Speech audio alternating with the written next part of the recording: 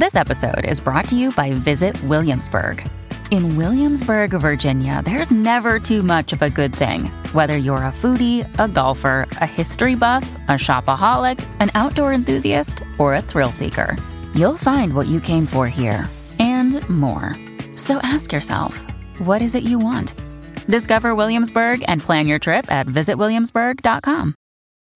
When you need mealtime inspiration, it's worth shopping Kroger, where you'll find over 30,000 mouth-watering choices that excite your inner foodie. And no matter what tasty choice you make, you'll enjoy our everyday low prices, plus extra ways to save, like digital coupons worth over $600 each week. You can also save up to $1 off per gallon at the pump with fuel points. More savings and more inspiring flavors make shopping Kroger worth it every time. Kroger, fresh for everyone. Fuel restrictions apply.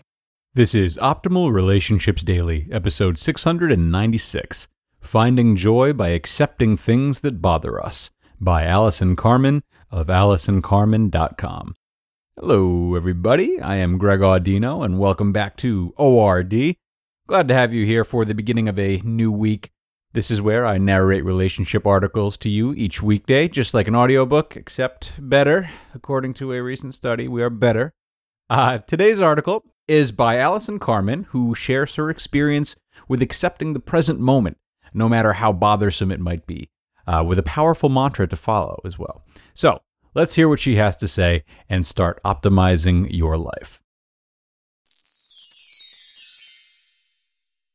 Finding Joy by Accepting Things That Bother Us, by Allison Carmen of AllisonCarmen.com.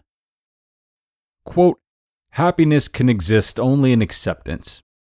George Orwell. The other night, my friend and I went to see a show. It was very crowded in the theater, so when the show was over, it took a long time to exit. My friend started to get very uptight about people not walking more quickly and was really bothered. For my part, I really didn't think much of it. We were talking about the show as we were shuffling out, and I accepted the slow pace as part of what happens when you go to the theater. Part of my mind detached and looked at the situation. I found it so interesting that we were both having the exact same outer experience, but such a different inner experience. My friend just wanted to leave the theater, and in her mind, it was wrong how slowly everyone was walking. But this thought created impatience and frustration on her part. I'm no Buddhist monk, but I accepted the situation and enjoyed my time talking as we inched out the door. When I got home, I was a little harsh about my friend as I repeated the story to my husband.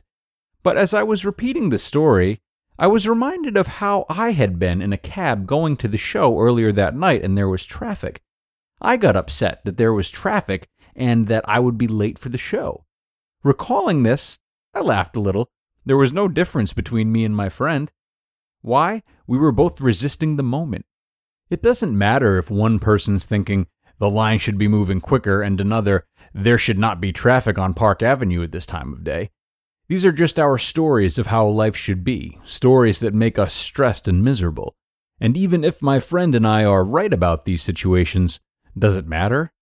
What should be is not what is happening in the moment, and because we are trapped in how things should be, we are not free. So what is the key to internal freedom and joy? In a word, it is acceptance.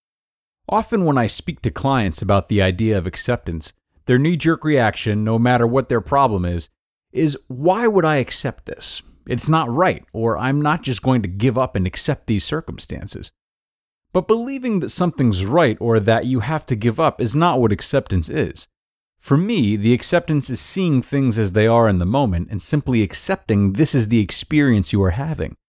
The struggle of, why is this happening? This should not be happening, or this is unacceptable, ends when we accept things as they are. Sometimes there's nothing to do about a situation, as when we're leaving a crowded theater or when we're in traffic. The minute you accept the thing that's driving you nuts, you stop struggling with it, and you stop feeling pain. There's nothing to do but relax in the present with the experience and see what life has to offer. Oftentimes, acceptance helps you find peace and less suffering, even as you remain open to changing your circumstances in the future.